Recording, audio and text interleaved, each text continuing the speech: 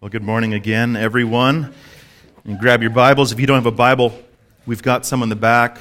Whoever's ushering could probably grab you one if you need one in your hands. Today we want you to have God's Word, to know that what He speaks is truth. That's what we need. We don't need what I bring. We need what He brings. And so we're excited to gather here. So if you need a Bible, we can bring one to you. If you don't have one at home, take it. It's yours. We want you to have one.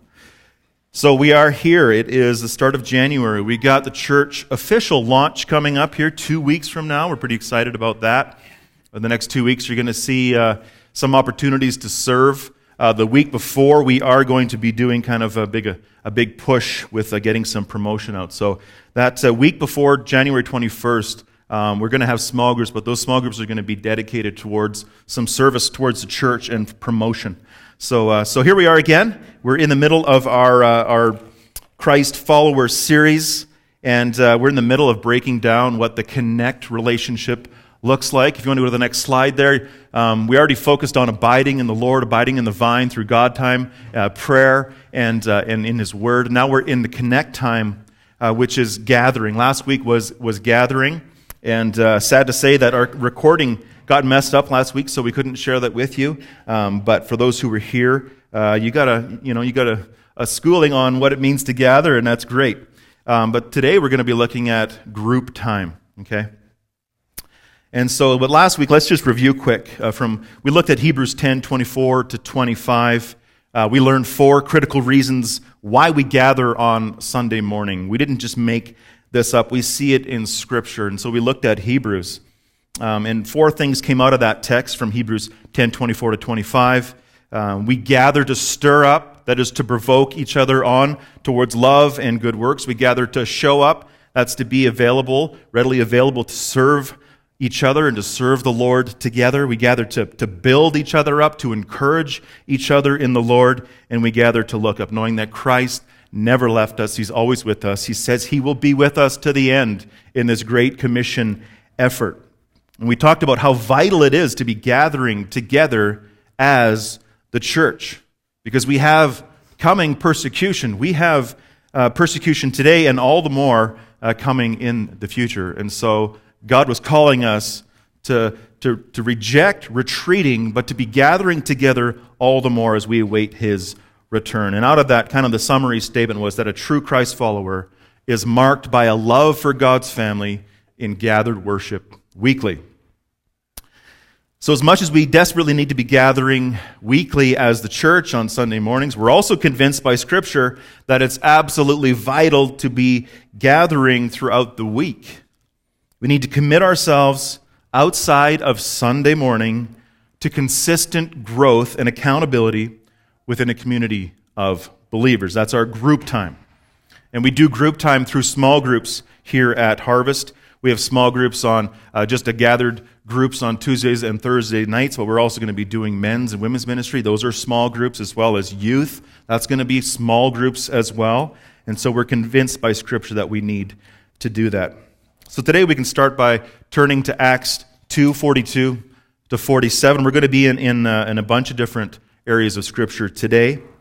So Acts 2:42 to 47. As you're turning there, let's ask ourselves the question, why do we want to gather as small groups at Harvest? Why do we do this? Why do we want to gather? Why is it such an important thing to your leadership that our people are gathering together weekly? So when I first came to Harvest 7 years ago, it was launching in the north. We came, and soon after we started attending, small groups started up. And what was really interesting is that right off the beginning of this church, mostly everybody at the church was gathering in small groups. Now, in my old church, my home church that I come from, we didn't have small groups. We had Bible studies, and there was also some groups that were kind of gathering around special interests as well. But these studies were kind of random, right? They weren't really consistent. It was more about studying maybe a topic like marriage or raising children. That's great stuff to study. But it wasn't an intentional, directive small group ministry. So if somebody in that church wanted to start a Bible study, they would just come and start a Bible study. It really wasn't directed by the elders or the leadership. It wasn't organized.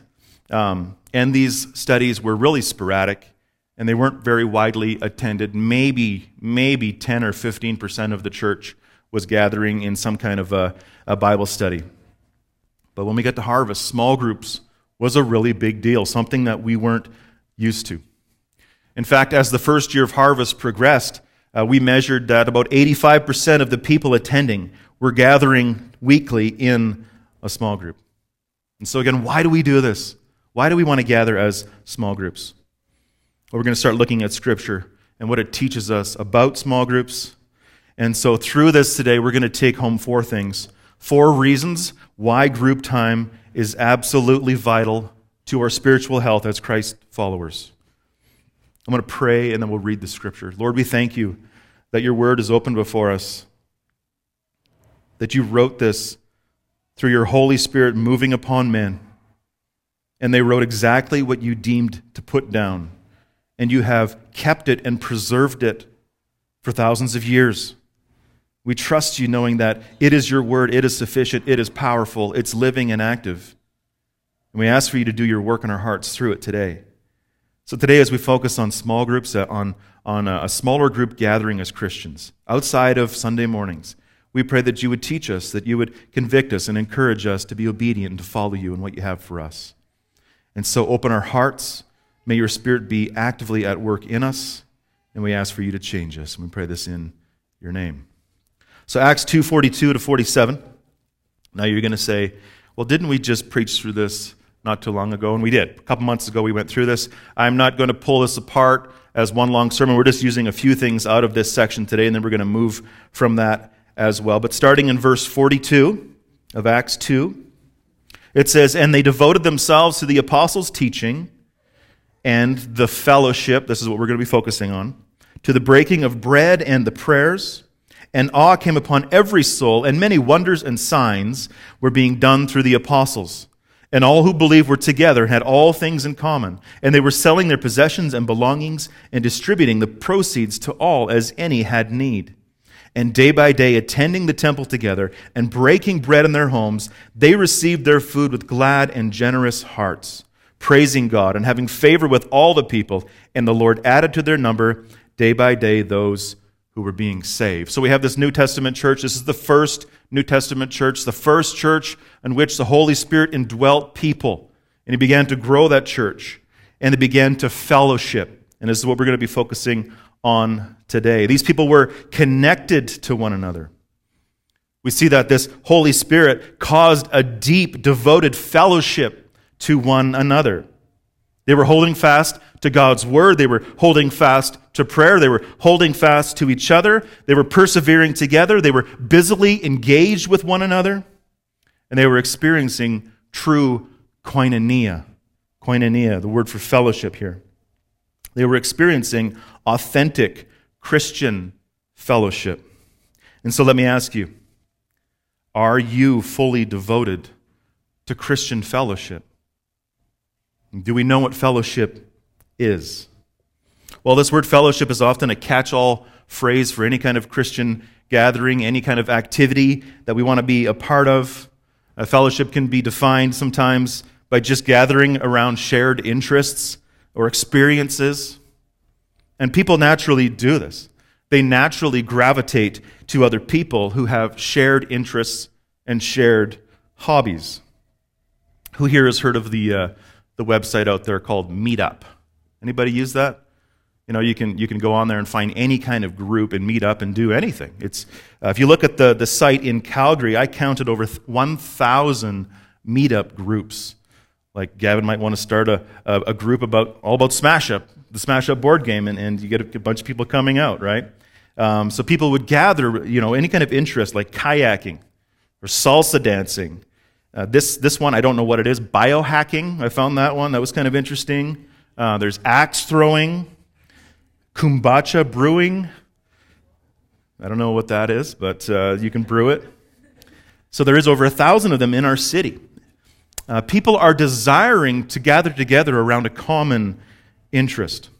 And this other one I want to tell you about is really, really interesting, and it kind of applies here. There's a club called Zombie Survivalist Group in Calgary. It has 217 members, okay? Now, this is something I want you to listen to and then flush out of your memory altogether. So they say this on their little site. They said, "We're here to build relationships. There's nothing more terrifying than being trapped in an alley facing a horde of zombies alone. Or so we imagine. We created this group because we feel the most important thing to have in the zombie apocalypse is a team of people to rely on for help. Come to us with your willingness to work together. It's the only way that we'll survive." And so you see these people gathering around this ridiculous idea. But you see inside of that there is something to it. They're wanting to gather together to protect one another, to work together, to survive. So it's pretty silly, right? Pretty silly. And fellowship in the church is not silly. It's an awesome thing. Listen to what Donald Whitney says about fellowship. He says, "There is a Christian failure to distinguish between socializing and fellowship. Although socializing is often both a part of and the context of fellowship, it is possible to socialize without having fellowship. Socializing involves the sharing of human and earthly life. Christian fellowship, New Testament koinonia, involves the sharing of spiritual life. Don't misunderstand. Socializing is a valuable asset to the church and necessary for a balanced life, but we have gone beyond giving socializing the place that it deserves. We have become willing to accept it as a substitute for fellowship, almost cheating ourselves of the Christian birthright of true fellowship together." So in the church, we have often erred sometimes with what fellowship is, right? It's not just a social event. Those things are great. Fellowship is much more. We desperately need koinonia fellowship. So koinonia, let's just look in the most simple linguistic terms of what it means. It really means to participate or to share. The root word is really common, to have things in common. But we don't just interpret meaning of what God wants to teach us through isolated definitions. We want to look at the context. Now, the immediate context we have here refers to these brand new Christians, Spirit-filled Christians. They needed each other desperately. They were sharing food, they were sharing material possessions, they were sharing material needs, and they were sharing life with one another, really doing life together in a dark world. They desperately needed each other. So we have these physical needs, but even more than that, they desperately needed to gather together for their spiritual needs. They were in the Word together. They took communion together. In communion, they were pointing each other to the gospel, reminding each other of Christ's death, burial, and resurrection. There was this continual need to point each other to Jesus. They were praying all the time together. They were interceding to the Lord together. And all this was happening as they gathered together. Yes, in the larger meeting, it says that they were meeting in Solomon's portico. At the temple, they would be meeting there, but they were also meeting day by day in each other's homes. So not only on Sunday, but in each other's homes. We need to take that to heart as well. And they were united by the deepest shared interest in the universe. They shared Christ Jesus. That marks us uniquely as Christians in how we fellowship. This koinonia fellowship is something that is uniquely Christian. Uniquely Christian. The greatest reality of all eternity. We are filled with the Holy Spirit. And there is this natural attraction for Christians to be gathering together. You ever meet somebody like in an airport or across the world, wherever you've been, and you meet another Christian, there's that instant connection of Jesus Christ with one another. You share the greatest thing in all of eternity. And so fellowship is not just connecting with people over shared interests. In the church, we can sometimes do this. Like I said, we can just gather together over, say you like to hunt, or say we're homeschoolers, we like to homeschool, we just hang out with homeschoolers. Sometimes this can cause division, this can cause cliques, this can cause cracks and disunity in the church. But the beauty of true koinonia fellowship is this, that there is unity amidst the diversity. We have people from all walks of life, all different backgrounds, all different colors and races, all different cultures. from all over the world, and we're united together in Jesus Christ, and we fellowship because we share in Him. The foundation for true horizontal fellowship with one another is our shared vertical relationship, our shared vertical fellowship with the Lord. The Apostle John says this in 1 John 1, 3-3. Gives us some insight into this, that our vertical relationship with the Lord is what drives our horizontal relationship with each other.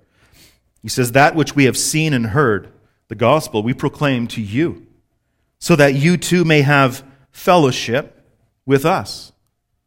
And indeed, our fellowship is with the Father and with His Son, Jesus Christ. So fellowship with us is rooted in fellowship with Jesus Christ, our Trinitarian God, the Father, Son, Holy Spirit. And so we need to define koinonia based on these things. And we need to define it in light of our unique situation as Christians. So fellowship is this. Fellowship is participating together in the life and truth made possible by the Holy Spirit through our union with Christ. Fellowship is sharing something common on the deepest possible level of human relationship. Our experience with God Himself. Our experience with God Himself. That's from John Loftus, writing in a book, Why Small Groups?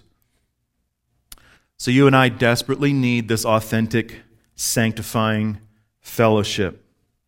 Social clubs and gatherings are fun and good, but we need to be transformed, and God has given us to each other to aid in that effort of transformation. And so we at Harvest, we believe in this. We believe in being intentional in this unique small group fellowship. We believe that our small group fellowship is essential. So right now, we currently have 3 small groups. In a group that this size, to have 3 is a bit of a stretch, but we want to multiply. We want to see this happening more and more as people come into our church. And we're convinced by Scripture that we need to be doing this. Intimate fellowship is critical to our spiritual health. The church in Acts believed this. They practiced this. Paul practiced this. Jesus practiced this with His disciples as well. He had 12 disciples, and He would often take 3 off to pour into them as well. So how are you doing in your devotion to smaller group fellowship? Are you experiencing this deep, meaningful, Christ-centered koinonia in your life right now? Do you feel like you're intimately known and that you intimately know one another? Are you struggling all alone, or are you struggling together? Are you growing? Are you growing in the Lord? Just think about that sin that you're trying to overcome.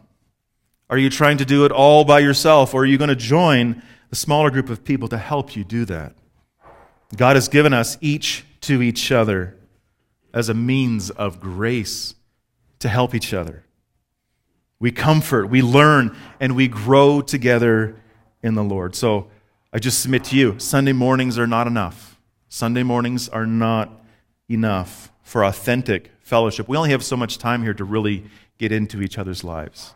When we get together on a smaller group level, we can really pour into each other. So we need to be gathering as a smaller group of people. And just so you know, your elders, your leaders, we are all for it. And so we really support that as vital to your life. Sharing life, sharing Christ, sharing each other. And so if you're not in a small group, come talk to me.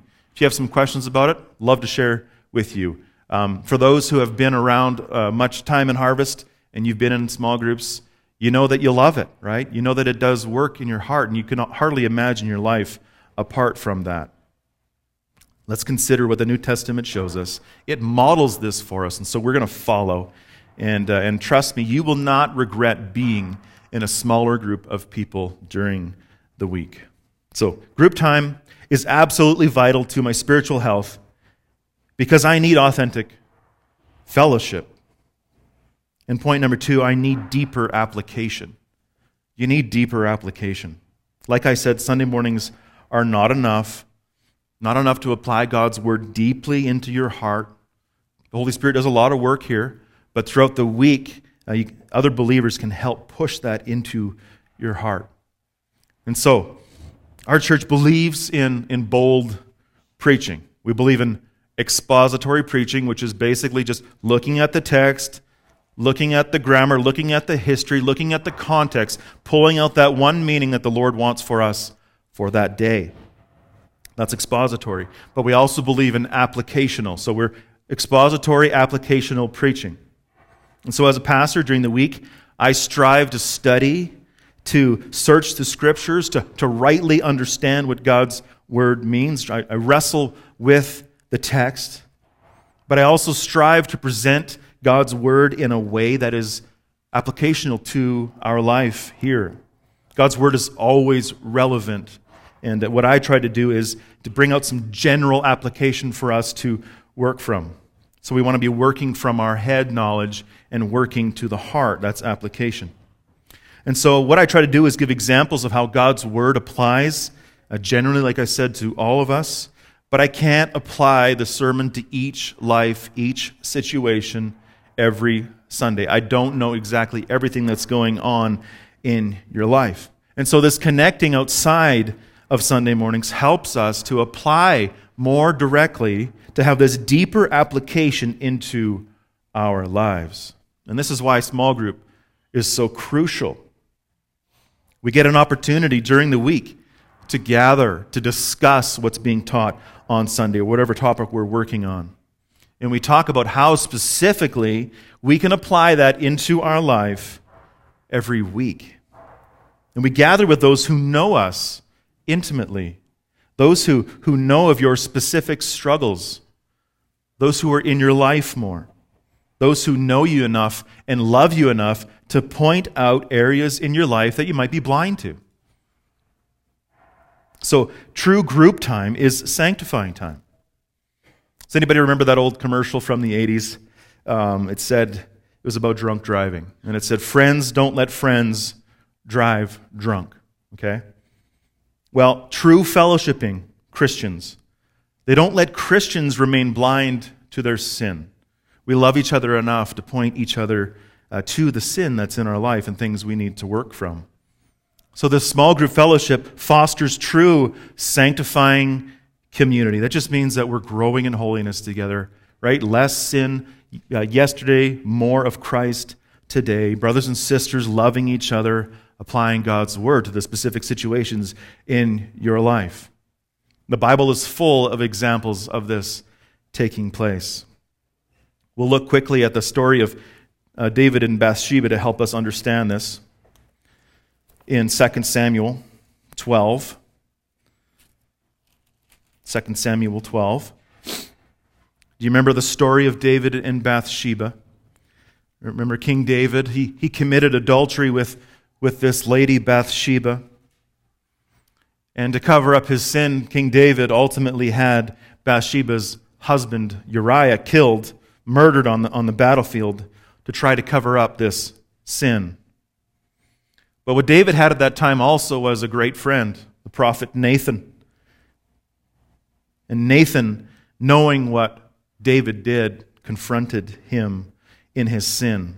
He loved him enough to point him to God's Word. And he tells David a parable about a rich man. This rich man had many flocks of sheep, and there was a poor man also who had one little lamb. The poor man, he loved this little lamb so much, he treated this little lamb like his daughter. And so one day this rich man has a traveling friend come by, and he wants to feed him a meal. So instead of taking a sheep from his many flocks, he takes this little lamb from this poor man. And David, hearing this story from Nathan, responds in 12 verse 5. David's anger was greatly kindled against the man in the story. And he said to Nathan, "As the Lord lives, the man who has done this deserves to die. And he shall restore the lamb fourfold because he did this thing and because he had no pity." So David was worked up about this. He was a shepherd. He knew the value of lambs. And this was ludicrous to him, caused great anger. But then his friend Nathan says to David, he says, "You're the man. You're the man." And through this, we see a friend confronting a friend over sin in his life. Nathan loved David enough to confront him over his sin. And so we're going to apply this to ourselves as well. And we see that David was then convicted over his sin, and it brought him to a place of godly sorrow and repentance.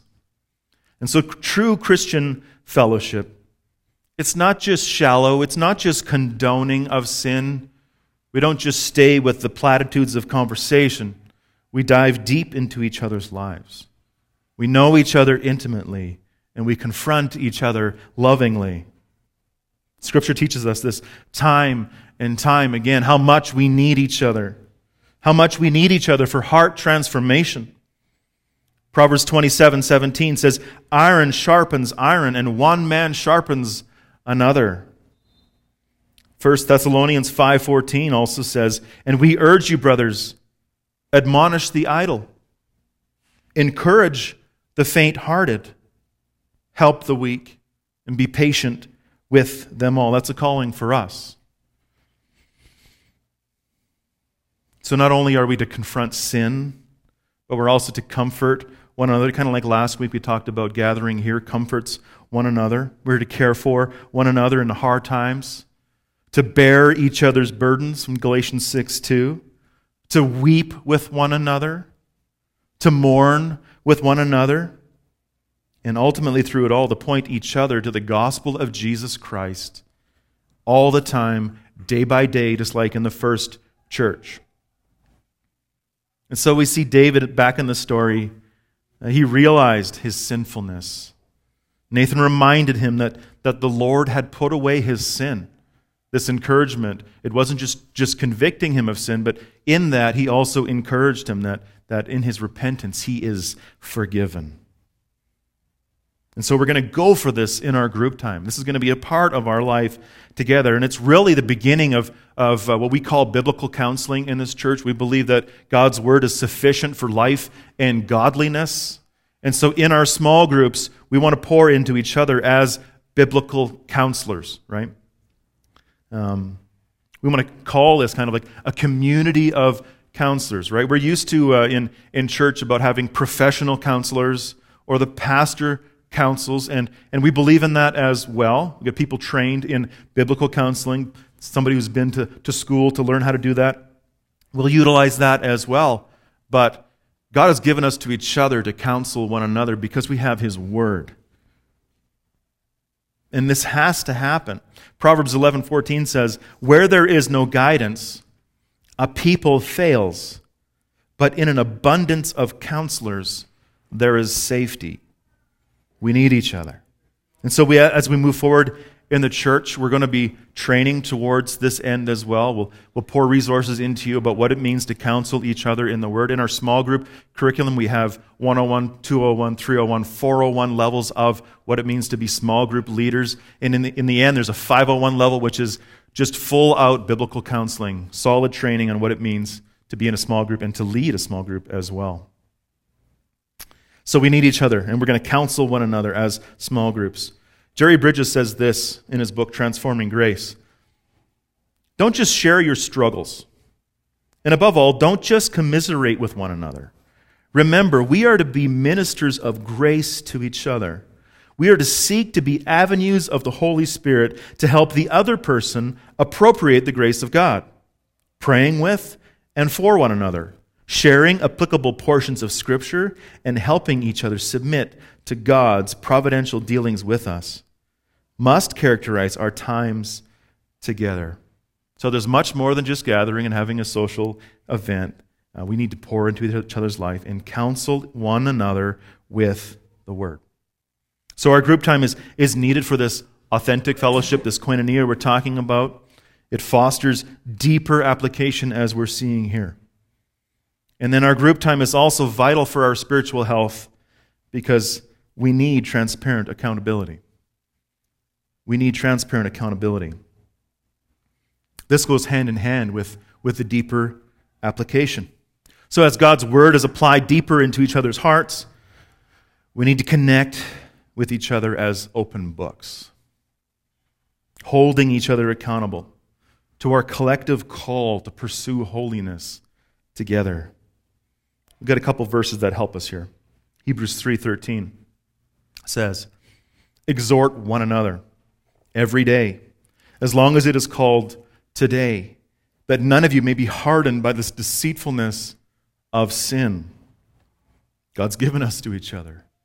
Let's open the book on our life together. Let's show each other the things that we need to work on. And then your friends can exhort you in that. And the dangers that you would be hardened by the deceitfulness of sin. Galatians 6:1.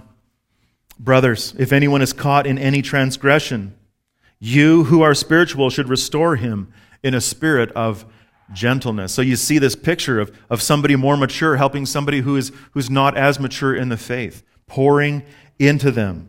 We do this gently, but we do it faithfully. As our small groups are going to start growing, we're going to start identifying people inside of our small groups and in the church as well. And we got this model of being a Paul and a Timothy and a Barnabas. A Paul is somebody more mature than you in the faith. A Barnabas is somebody who is kind of your peer, kind of at the same level. And then a Timothy, somebody that you can pour into as well. We're going to be moving towards that in the new year as well as our small groups start to develop. And so keep your eyes and ears open for that as it comes. So if somebody's caught in a transgression, you who are spiritual should restore him in a spirit of gentleness. What's true is that we all need accountability for our sin. We really do. We need accountability for our fight for faith, for our growth in Christ, for our walking in Him. And we need to continue together, welcoming somebody else's insight into our darkest corners. We need to be welcoming others to see the challenges that we face, to see our struggles, to see our sin battle. So when a brother or a sister is struggling in sin, and we all are, right? We're all struggling with something. God has designed that somebody more spiritual can come and help you in that. Somebody down the road in the faith can help you in that. So this is a vital tool of our sanctification. This gentle restoration over sin and biblical accountability. So let me ask us all here, who are you accountable to? Maybe it's something that hasn't really been in your life. But let's move towards this. Do you welcome the help of others? Do you open up your life to other people? Are you being transparent and accountable with your friends here at church? So small groups is ground zero for this to take place. It's the ground zero for accountability. As you get to know your church family, as you start to earn trust, you begin to trust them yourselves. I beg you to start opening your life to one another. And I get it. Accountability is scary, right? It's not exactly the most comfortable thing to be talking to somebody about this sin that you're struggling with. I totally get it. But this is the Lord's design. And don't believe the lie of Satan. He wants us to believe that all of us are alone in our sin. He wants you to think that you're the only one struggling with that specific sin. But the truth is that we're all struggling. We're not alone. We need each other. Dietrich Bonhoeffer says this: "A man who confesses his sins in the presence of a brother knows that he is no longer alone with himself. He experiences the presence of God in the reality of the other person. As long as I am by myself in the confession of my sins, everything remains in the clear. But in the presence of a brother, the sin has to be brought to light." So as we think about this accountability, I want to share with you a list from Heath Lambert's book, Finally Free. It's a book on purity. The men and I went through this, some of the men, over the summer. And he summarizes what effective accountability looks like, because it can be kind of a fuzzy concept. And we've got to be careful how we do this. And so I want to give you six things to look at about what effective accountability is. The first is effective accountability does not rely exclusively on accountability. So we must remember that as vital as accountability with one another is, it's one weapon in our fight with sin. So we often focus on the putting off of sin, right? I want to stop doing this. But the other half of that is that we need to be putting on Christ. So accountability in and of itself is not enough. You have the accountability and the conviction of the Holy Spirit as well, right? And so this is one tool in a toolbox of many tools that God has given us. Number 2, effective accountability is involved early rather than late. Early rather than late. Often in accountability over sin, we often share the sin that has already happened, right? But true effective accountability is involved early. Effective accountability believes 1 Corinthians 10:13 that says, God is faithful, and He will not let you be tempted beyond your ability. But with the temptation, He will also provide the way of escape, that you may be able to endure it. Right? In the sin, in the moment of temptation, God has given you an avenue out, and He's given you each other. So it's not always, we're just going to confess sin after it happens. When we're tempted, we go to our brothers and sisters and ask for help. Number 3, effective accountability involves someone with maturity. We already kind of talked about this. So although accountability with a peer is helpful, and I would suggest that you do that if you don't have somebody like a Paul that you can go to yet. We've got to be careful, because often peers are accountable, and it's basically just a rub on the back. Like, okay, well, just keep going. It's okay. Let's just keep doing this.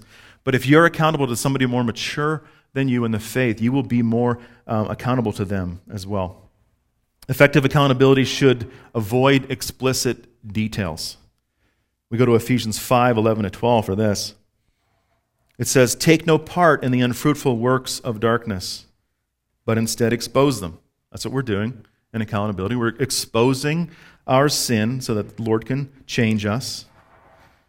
And it says in verse 12, it says, for it is shameful even to speak of the things that they do in secret. So we need to be careful with our accountability, especially in sensitive topics. We can cause a brother or a sister to stumble in what we're confessing. So we need to have enough information to hold each other accountable, but let's avoid something that can cause somebody to stumble. Explicit details. We can talk more about that in our small groups as we move on as well. Number 5, effective accountability places the responsibility for confession on the person with the problem. All right, like, I don't know if you've been in an accountability relationship, but sometimes it feels like you have a policeman, right? And he's driving the force. What have you looked at this week? Or what have you done this week? Whatever it is. And there's going to be an aspect of that. But true, effective transformation and change is going to be driven by the person who wants to change. And we have to put that responsibility on them to be coming and asking for accountability. Number 6, effective accountability must actually hold people accountable. We must actually do it. What I've seen in accountability relationships, and I'm even guilty of this, is you start that relationship and then it slowly peters out, right? And so we have to actually go into this knowing that this is a commitment. We need to stick to this, and we need to actually hold each other accountable. And know this, we need to have a lot of grace with one another. We have a gracious and forgiving God. And so in that accountability, you're not a policeman. You're a policeman that's full of grace, helping your brother and sister. And we find that this takes place best in small groups. In our small groups, we have a break-off time at the end, and it's where the men would gather with the men, the women with the women, and we'll talk about things in our life. And even inside that, you can have your smaller group as well, with 1 or 2 friends from that group that you can be even more open with as well. So small groups is ground zero for all of this to take place. And it's absolutely vital for our spiritual health. And finally, one last thing that is absolutely vital is that we need focused prayer. James 5:16 speaks much of the power and the necessity of prayer. It gives us an outline of praying at all times for everything. So when we suffer, we pray. If we're cheerful, we praise. If someone's sick, prayer is the proper response, and we pray for healing. If someone is found in sin, we pray. And then he says in 5, verse 16,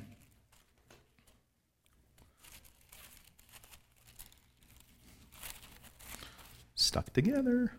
All right. 5 verse 16. Therefore, confess your sins to one another. We're just talking about that in accountability. Confessing our sins to one another and pray for one another, that you may be healed is the context.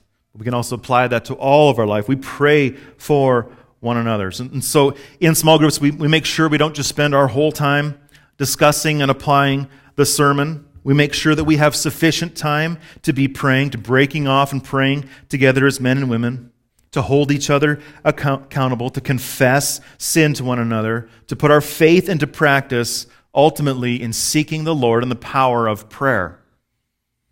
The Lord is the one who holds the universe in His hands. And He uses us, like we just talked recently about the power of prayer, to do His will. And prayer is commanded. Prayer is essential for one another. And we do this together in a small group of people. Paul knew how important this is. In 1 Thessalonians 5:25, 2 Thessalonians 3:1, and Ephesians 6:19, Paul asks other people to be praying for him. This is the Apostle Paul. And he's saying that he needs others to pray for him. And he was also someone who fervently prayed for others. In his letter to the Ephesians and in Colossians, he tells the hearers of these letters that he's praying for them. I do not cease to give thanks for you, he says, remembering you always in my prayers. We need each other to be praying for one another. But more shocking than that, Jesus himself desired prayer. Remember in the Garden of Gethsemane, he asked the disciples to stay up with him and watch and pray. And so if the Apostle Paul and the Lord Jesus needs others to be praying for them, how much more do we need each other to be praying for one another? And that's one of the glorious things about small group. We get to pray. We get to intercede on behalf of our brothers and sisters. One of the most beautiful parts of the Christian life, when you really think about it, is somebody, a brother or sister in Christ, praying specifically a focused prayer for your life to the Lord, focusing on a certain struggle, a certain hurt, anything you need prayer for. It's encouraging to have them do that for you. But it's also revealing that we understand the power of God and that He is the one who answers prayers. You ever get a text out of the blue of just a friend praying for you? And it seems to come at just the right time sometimes. My brother has a friend named Art. He lives in Tree Hills. My brother went to Prairie Bible Institute about 10 years ago. And he was walking down the road one day, and he met this older gentleman. He was probably in his 80s then. His name was Art. And this guy came up to him and said, "Hey, can I pray for you?" Just out of the blue, some stranger coming to pray for him. And obviously this older gentleman knew that he was a new student at the school. But what began there was an awesome relationship of prayer. They would meet many times a week to pray and gather together. And to this day, Art is in his 90s. And he's constantly praying for my brother and his family. It's a beautiful thing, praying together. You get to witness the most powerful, intimate reality that exists, that your brother and sister are going to their Lord and Savior and interceding for you. You're getting insight into their relationship as they talk to God for you. Praying together acknowledges that all of our answers and all of our hope is found in the Lord, who has the power, who is the power to answer. And we're called to be a praying church. And we often fail at this. And we're going to move towards much more devotion to praying. And so together, let's devote each other and devote ourselves all the more to be praying together. So when we're in our small groups, make sure that there is a good chunk of time for the small group leaders out there. Just remember that we've divided the night up. Let's make sure that time is devoted to prayer. I know in our own small group, we need to hit that better as well. What's true is that the same Holy Spirit who empowers and unites us is the same Holy Spirit that empowers us to pray. And He wants us. He's longing, groaning for us to be together, praying together. So you and I need much focused, dialed-in prayer on our life. Something that can only happen, we can pray for each other here, but more intimately together in our group time. So I know we're only a couple months into small groups, but I pray that it's been a blessing to you. As you can tell, we're pretty fired up about small groups here at Harvest. We're kind of marked by our small groups. It's one of those things we hold dear. So if you want to be in one, come talk to me. I'd love to talk to you about that. Small groups is ground zero for sanctification here at the church. And we're predestined, we're called, we're elected to grow in holiness for the Lord. And it's a joy. It's an absolute joy to be gathering together in our group time. So let's keep on persevering in that. Let's embrace that. Let's be transparent with one another. Let's open our homes and our lives to each other for the glory of the Lord. Let's deeply be praying together, being accountable, and soaking it all in the gospel of Jesus Christ. So true Christ followers commit themselves to be consistently growing. Commit themselves to consistent growth and accountability within a community of believers. And so outside of Sunday mornings, as much as that is primary and important, and we need to throw ourselves at that with everything that we have, especially with our launch coming in this new year, we need to pour each other into each other and with small groups as well. So I want to end this in prayer, and then we're going to have just a bit of a family chat after. I invite everybody to stay for that. It's just a short conversation about some changes that we're going to be making here. And so let me pray, and then we'll jump into that. Lord, we thank you that your word guides us, that it convicts us, that it reveals your truth to us, that your grace is poured out in it, that we get to learn about who Jesus is. We get to learn about the gospel. We get to learn that Jesus is the way. He is the only way, the life, and the truth, that all of us are sinners. We were born sinners, and we continued in sin. And that sin is worthy of eternal wrath.